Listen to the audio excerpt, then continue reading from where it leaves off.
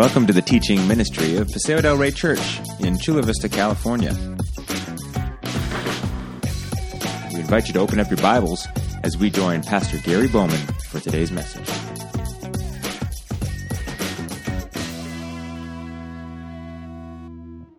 Hey, so grab your Bibles, if you would, on your phone or your device or in the row in front of you or the one you brought. Luke chapter 15.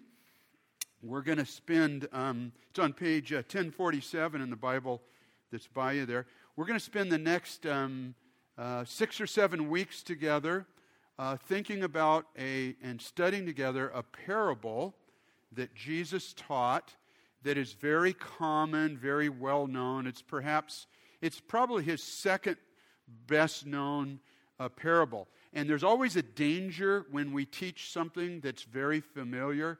And that is what? Been there, done that, right? I know it. I got it figured out. And my hope, our hope, as we go through this passage together, is that it jars you in some new ways, and that you will see yourself in this parable, maybe in some ways that you've never seen yourself, and that God would challenge you and maybe strip away some stuff. And that he'd change you from the inside out. So I want to ask you to try to look at it with new eyes and try to really listen and dig into the Word yourself. Now, in most of your Bibles, there are headings. And the headings sometimes they're bold, or sometimes they're italicized, or sometimes they're a little larger text. And what those headings are there for is to kind of help you get a summary, just get a quick, in 2 or 3 or 4 words, an idea of what the next paragraph or the next section is all about.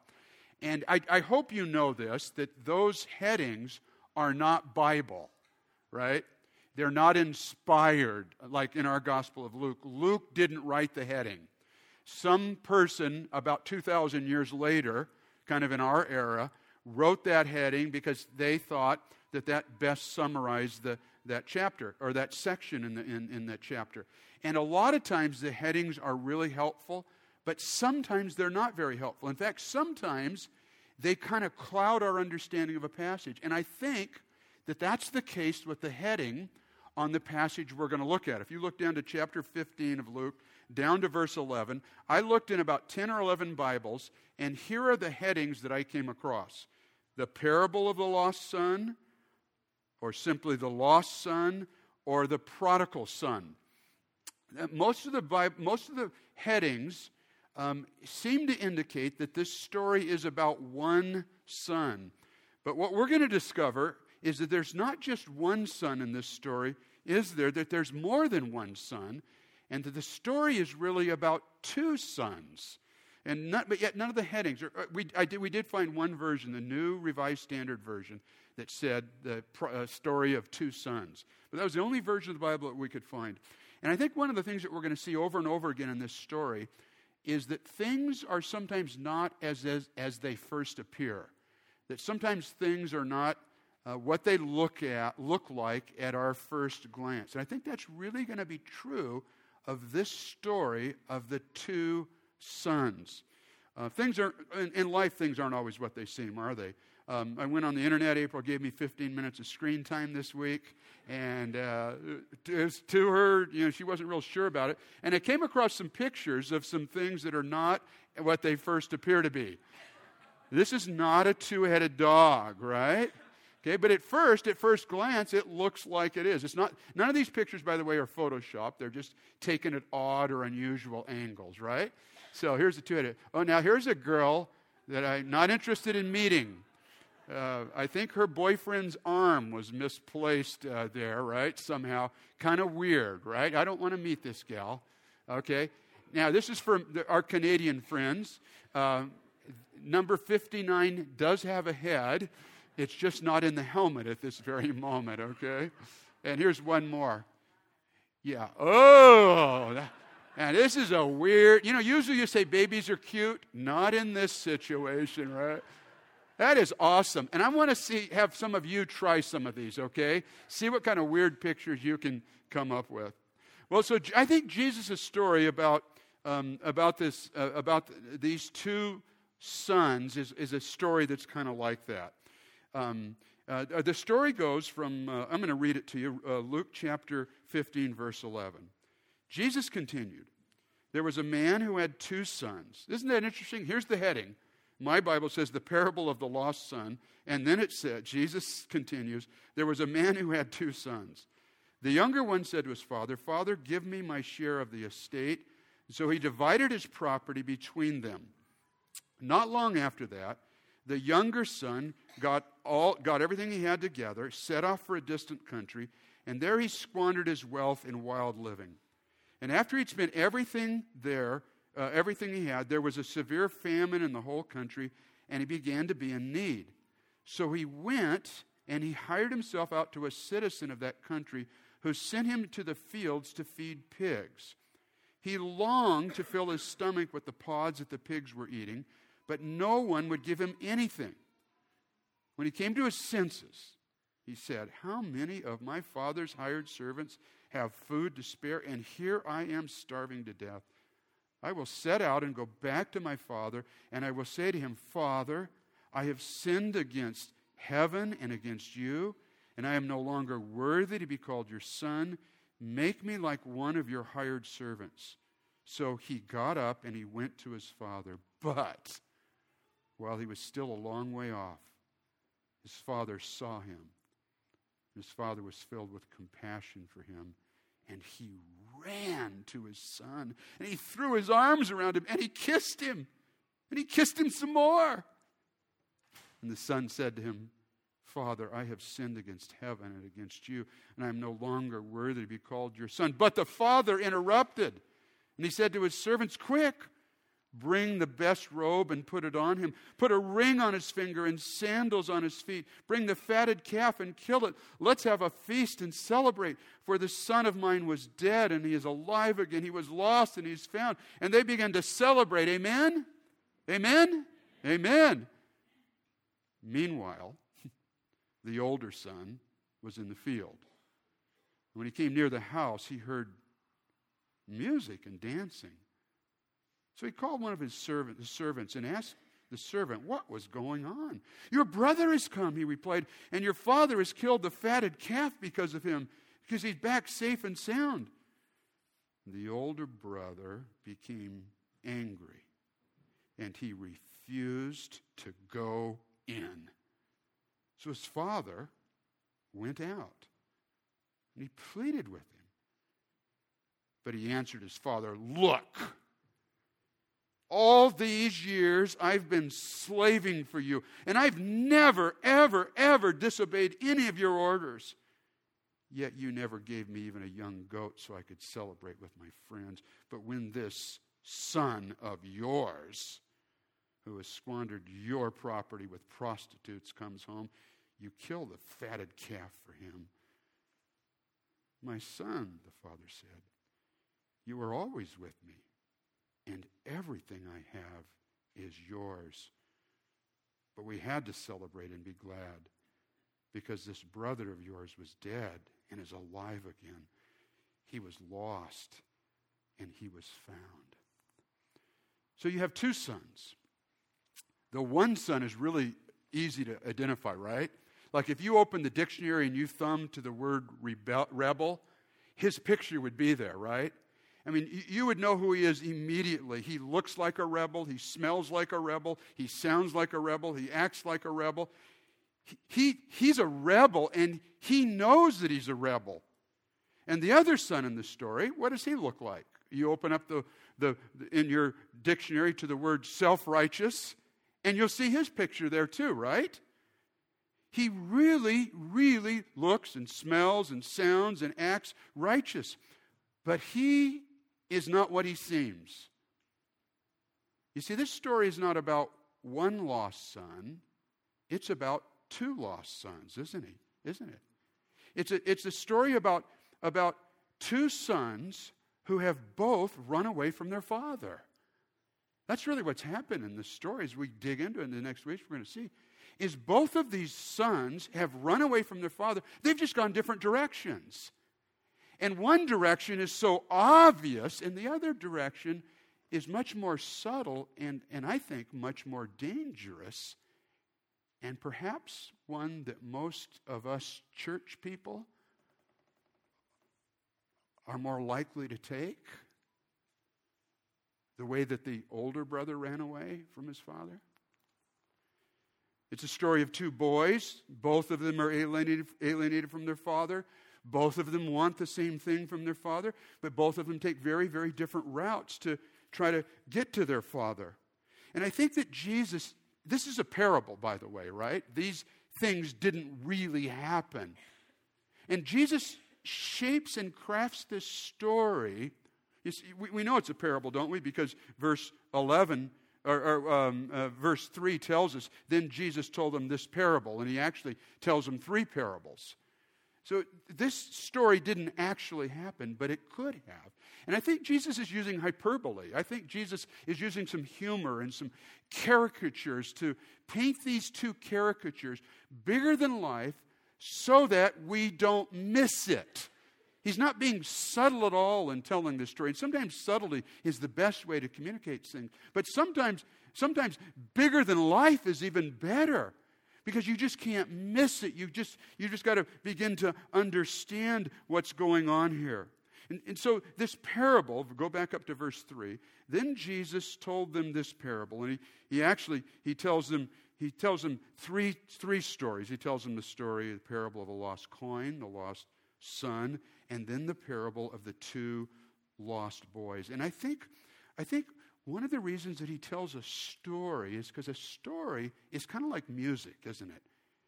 And a story can sometimes kind of get underneath the surface in a way direct confrontation doesn't. And Jesus is really very confrontational in this story. But he tells it in a story form, so people sit and listen and they get involved. They go, wow, that happened? That son did that? I can't believe he did that. But then they also listen to the story about the lost older brother. And I think they have to listen, and I think they have to begin to wonder, is Jesus talking about me? And I think every single one of us here are the younger, rebellious son in need of our Father's grace, right? I think I know every single person can identify with that younger son.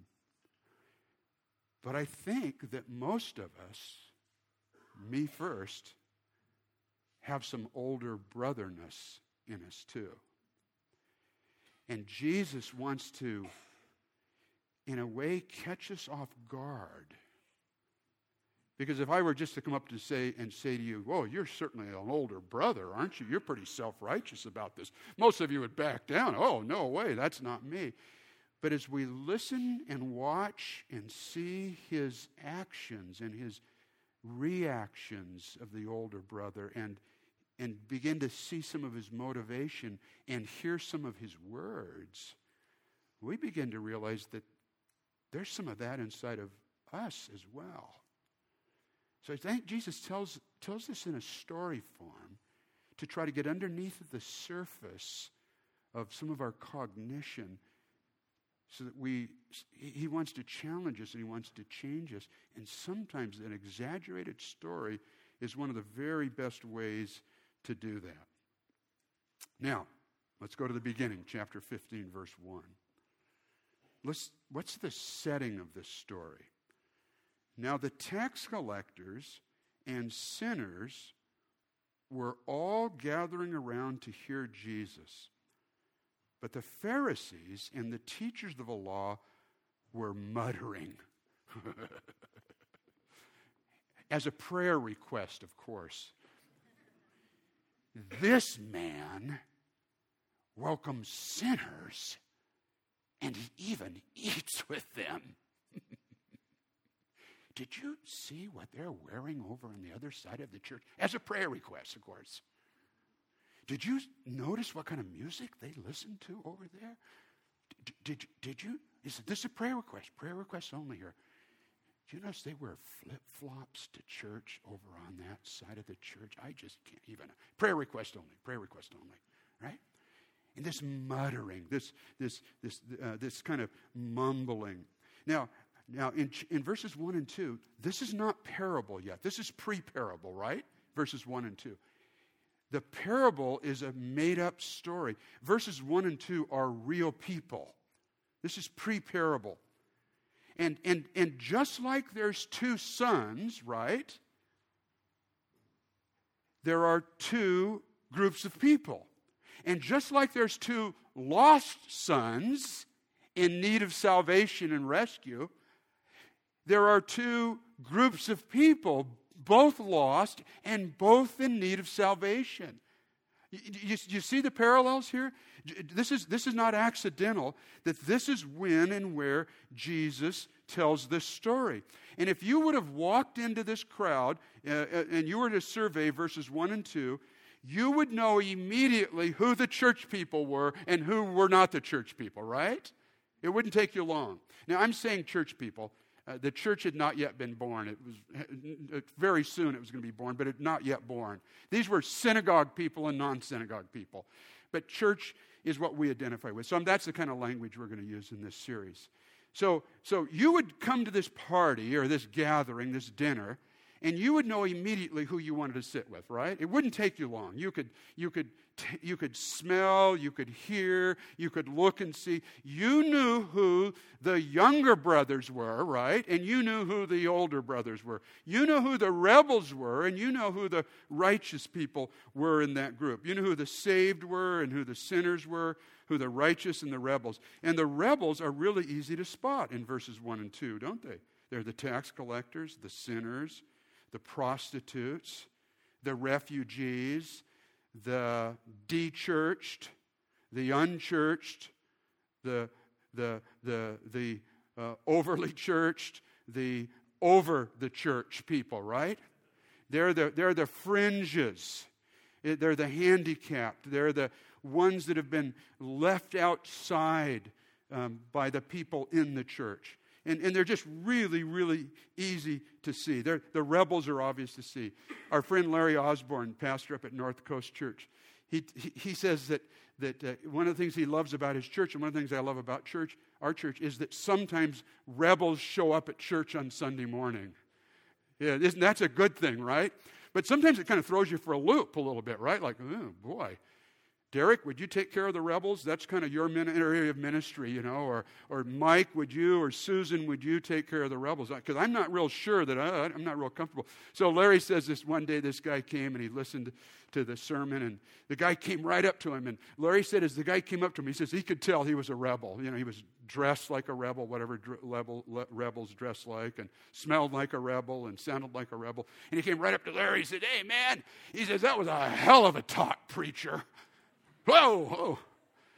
Hey, I don't even know if you're supposed to use that word in church, you know. A hell of a talk. Well, you could tell that guy's a rebel, right? And Larry rejoiced that guy was in church on Sunday. Amen? And those are the guys, because that's us, right? We just have cleaned it up. You use hell out in the parking lot. I hear you sometimes out there. But you say that was a hell of a sermon, but you don't mean what that guy meant when he said it, right? You know, we think those same kind of things. We just have learned to dress, not like the dress, when I say not, I'm talking about clothes, but we've learned to act not like the rebels, but we've learned to act like the Pharisees and the tax collectors, and the teachers of the law, right? We've learned to dress and act and be and pretend that we're more righteous than we are.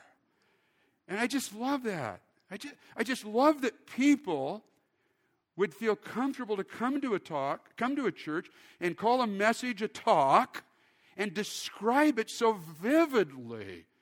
And that's something I hope for Paseo del Rey to grow in. That because of us, it's not because of our building or anything else or our times, but because of us that we communicate to people that outsiders are welcome here, that we invite outsiders to come to be with us, so that they understand and that they get to hear the gospel message of Jesus Christ. Notice this about these tax collectors and sinners in verse 1. Now, the tax collectors and sinners were all gathering around to hear him. It's a present participle. There were.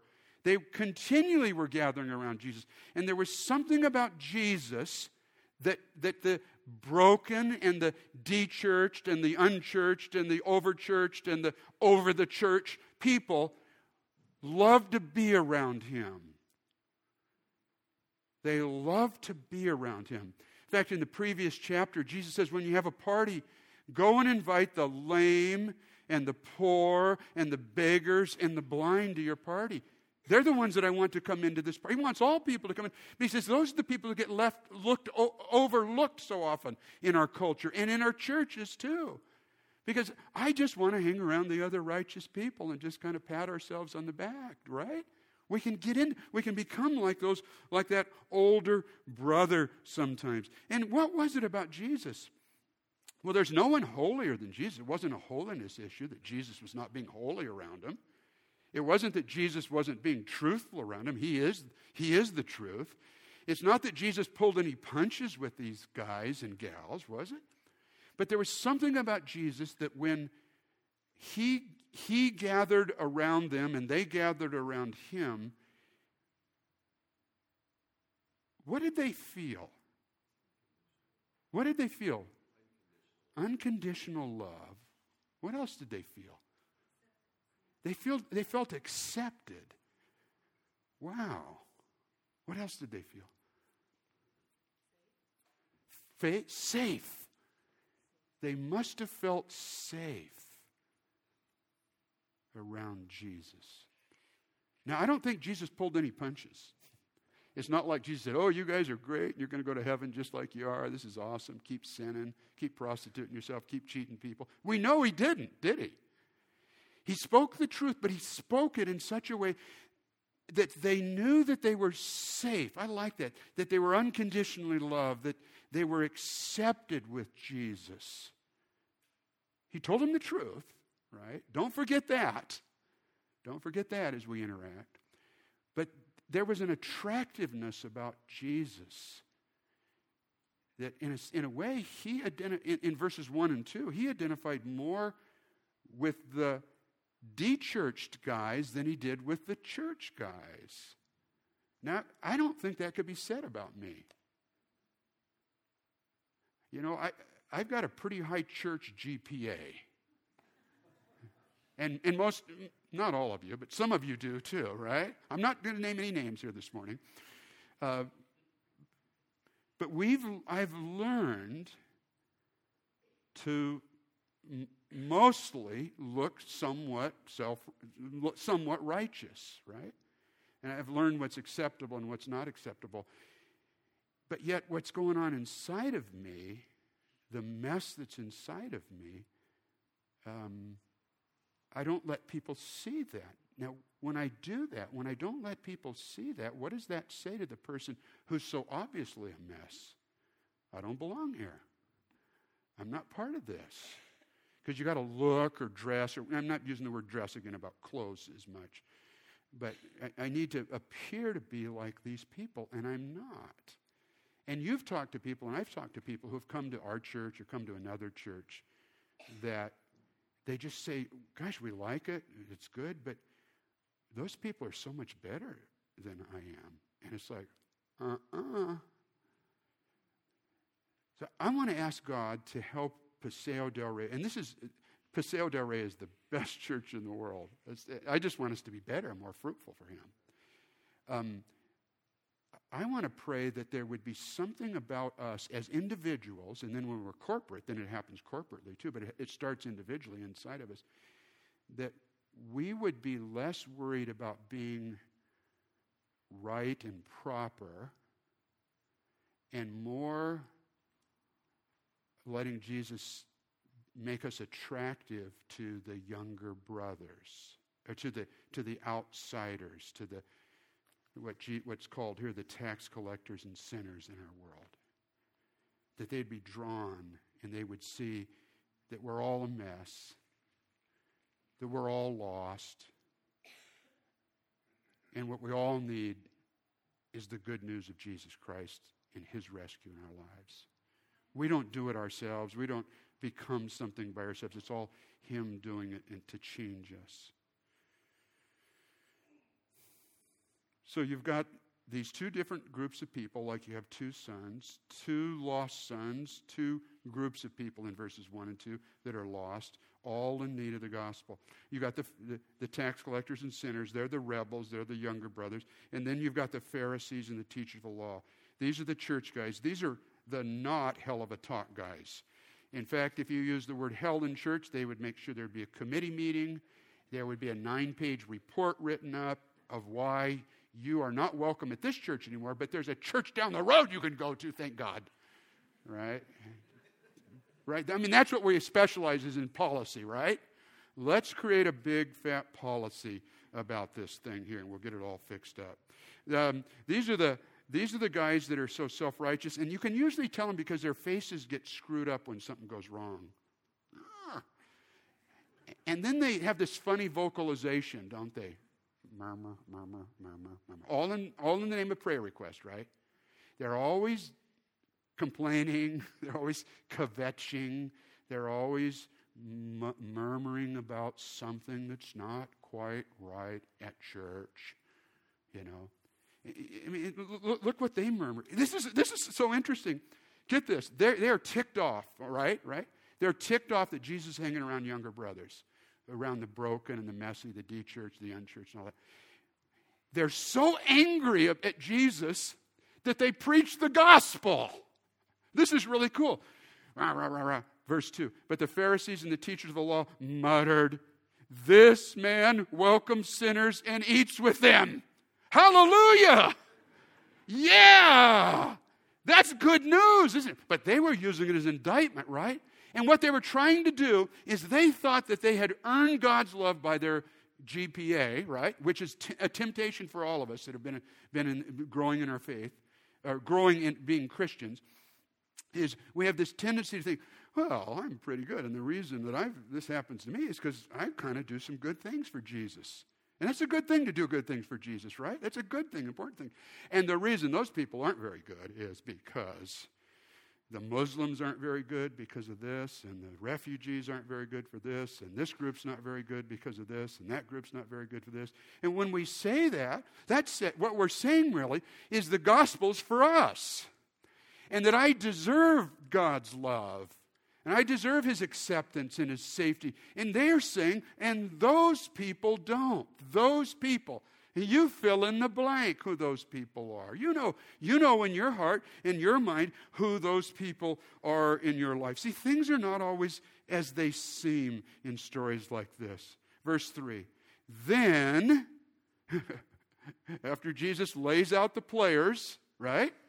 The sinners, the younger brothers, they're gathered around Jesus. And then you've got the Pharisees and the older brothers who are ticked that Jesus is hanging around these guys.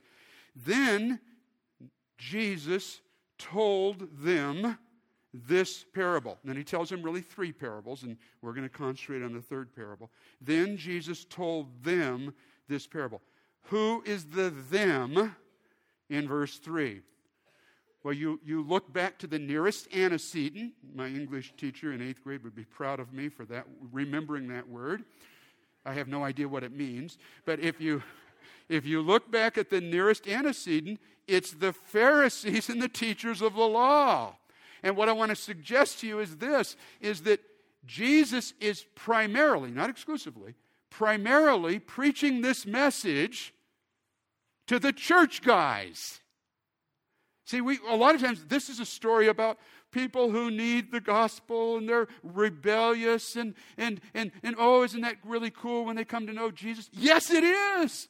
But I don't think that's the primary point of this passage.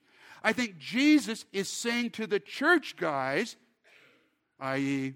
Gary Bowman, i.e. you, how are you every single day receiving the gospel into your life?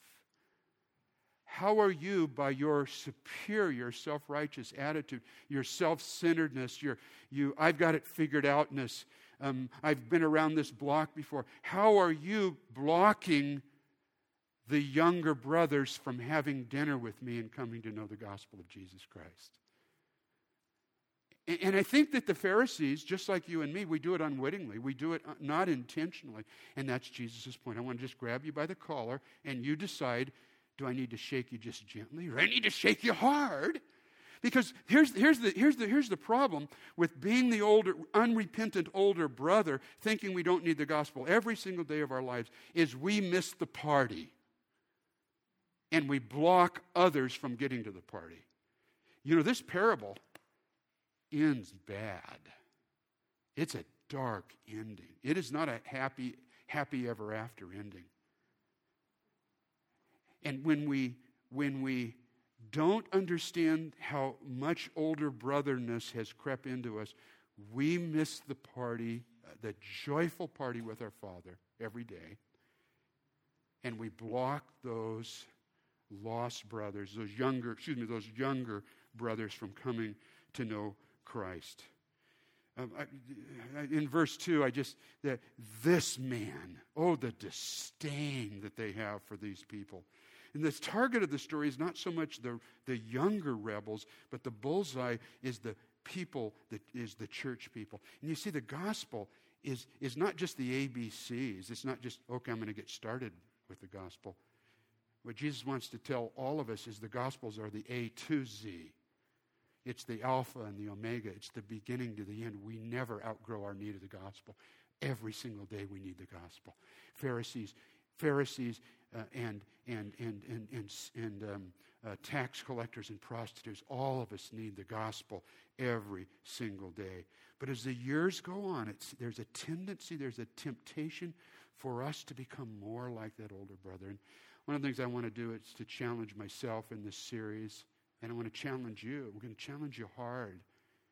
Is how much older brother do you have inside of you? Because I don't want you to miss the joy of the Father's party. I don't want to miss it. And I don't want you or me to block and to hold our hands up and keep the rebels out. Those are the ones Jesus wants in, right? Because all of us, every single one of us is a rebel younger brother. Every single one of us. And many of us are part older brother as well. I've bought a couple of new cars in my life, and it's a neat experience. And the car dealer I go to, Fuller Honda, I love them down there, and they've been so good to us. But I've noticed something about car dealerships, is when you go into the showroom, it is really nice in there, isn't it? I just love to go and sit. Just sit. That smell, what is that smell? It's oil, I know it is. It's just petroleum products, but it's just, they make it smell really good. And I don't know, if you've bought a new car, but you buy a new car, you spend $20,000 on a new car or something. You know what? They serve you free coffee. It's not very good coffee, but when something's free, it just really is good, isn't it? And those styrofoam cups are just, and they'll actually give you 2 cups if you're going to buy a car. And it's cool. And, so I go in there and I look, hey, what about this car? Oh, this car. Whew, you'll never have a worry. I said, will it stay clean like this? Absolutely. 10-year warranty on it. Will the upholstery look like this? You got kids? Well, they're grown. Yeah, it'll look like this. Right. Some of you have younger kids. No. Find food from a year ago under the seats. We're still finding food, French fries and stuff. And our kids are 30. It's really... I need a new car, by the way. Well, how does it run? Oh, this thing, just perfect, just absolutely perfect. Does it use much gas? Gas? You just drive by every gas station for years. You don't even bother by it. I'll take it. It's so cool, right? So then you get it out, and reality hits, right? And I don't know, the radiator hose goes out on it. And so you come back, and so what I do is I just drive it right into the showroom. Because that's where it came from, right? They got those big doors. I just drive her. Whoa, whoa, whoa, whoa, whoa. Get out of here, out of here. Hey, whoa, whoa, whoa. What's this? This is last year's model. That's just passé, man. Get that thing out of here. It's going to scare people. It's making rattling noises and smoking and French fries under the seat. So get it out of here. Well, where should I take it? Around back. You ever been around back? You like to eat in restaurants? Go around back sometime. You won't like to eat there anymore, right? Go in the kitchen just one time. You won't eat there anymore. You go around back, and you usually, I've gone around back there. That's where it really happens, right? And if you're going to buy a new car, I don't care where you buy it from, don't go to the showroom first. Go back and talk to the mechanic and say, hey, what do you think of this model? I would never buy that thing. That is it. We make more money repairing that in the first year than you paid for it. It's just a wreck. Well, what do you think of this model? The clutch goes out and all this. What do you think? This is the model. This is the model you want. Maintenance and stuff, but that's the model you want. You ask the guy in the front, how's this model? Oh, it's just incredible, right? I'm not teasing about this. You go around back, but it's dirty and greasy, and they don't give you any coffee back there. Not even, you bring your own styrofoam cup, they won't even give you a cup of Java. And I think, I would much rather sit in the showroom. But that's not where real life is it? That's not where people with broken, messy, busted cars live, is it? That's not where, verse 1, the tax collectors and the sinners and the lame and the refugees and the blind and the people living under the overpass live. Where they live is in the back, just where I live, really. Because I'm broken, and I'm messy, and I'm sinful, and I'm needy of a Savior every single day of my life. And what I'd love to see God do more and more, and I think we're a long way down this road already as a church, but I'd love to see Jesus change us, that we're not, in no way are we a showroom church, right? And I like nice stuff. I'm not. We still have nice things and whatnot. That's not what we're talking about. But that our spirits and our welcome and individually outside of the church, because we're the church there, but then when we gather together, that just translates here. We're the church there, and then we're the church here gathered. That out there in your schools and your neighborhoods and where you work, that the least of these, that the least of these would be welcomed, and the folks on the fringe and the folks on the edge, and that that God would just make you and me more honest about who we are and how great He is. That I'm a mess, yet He's rescuing me every day. He's just making changes, and I'm not always pleasant with my wife, and yet Jesus is forgiving me, and He's just slowly but surely making me a more listening husband or a more graceful husband. See, that's what people need to know, because these people come in and they hear us talking about our marriages, and it sounds like everything's just perfect. And they go like, well, my marriage is not perfect. I don't fit here, right? But as we're honest about those things, but about how Christ is helping us. So He gets the glory in that. And I pray that Paseo del Rey would become, we're not a showroom church. I think we have a lot of really great honesty and transparency, and I think that's really good. I think we need to have more, so that the people of Chula Vista, who are just as broken as we are, you see, we're all the younger brother, but some of us have also become the older brother. And I pray that so that you would experience more joy of the Father, and that they would experience joy of the Father, that Jesus would change us from the inside out, and we would be more honest with people that God's put us with, so that Jesus gets more glory, so that His story is told more and more in our relationships. It's about Him, not about how we've gotten things together, but how He does. In Paseo, we have so many really cool things that we're involved with. the foster care ministry. Wow, that's a messy ministry. That's a really messy ministry. But it's where Jesus would be, right? That's who he'd be gathered with. The kids that have had just really difficult homes and things haven't worked well. I think of our,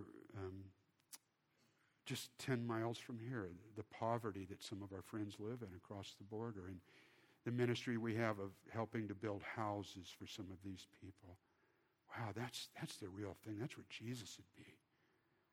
Or I think of this brave group of people that are going to go to not too far from the border of Syria to a town called Zarqa in Jordan in a couple of weeks to take the gospel message to people who have, some of them have lost everything and have fled from the war in Syria and the battles in Iraq and have come and have settled in Jordan to take the gospel to them. Wow, that's where Jesus would be. Ladle Fellowship in 2 weeks. That's a messy ministry.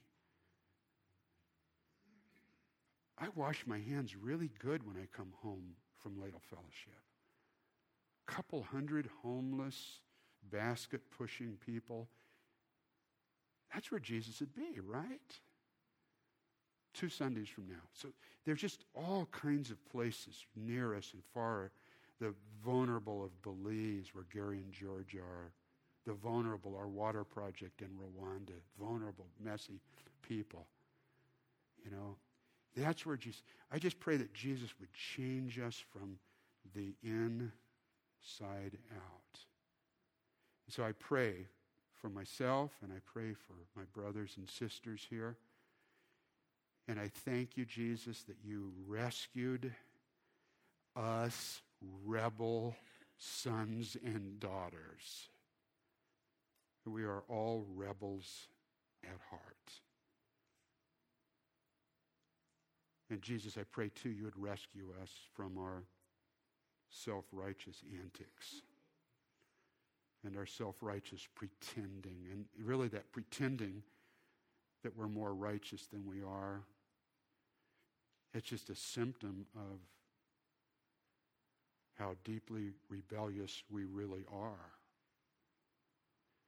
Jesus, may you rescue us from that, and may we see that when we are all the same. We are all broken and messy, and we are all in need of your rescue, your salvation every single day. And may there be more and more joy in your presence in our lives and in lives of people who have not yet come to understand your love. That's what we want. That your name would be glorified. You would be praised forever and ever at the grace that you have poured out upon rebel sons and daughters like us. In Jesus' name.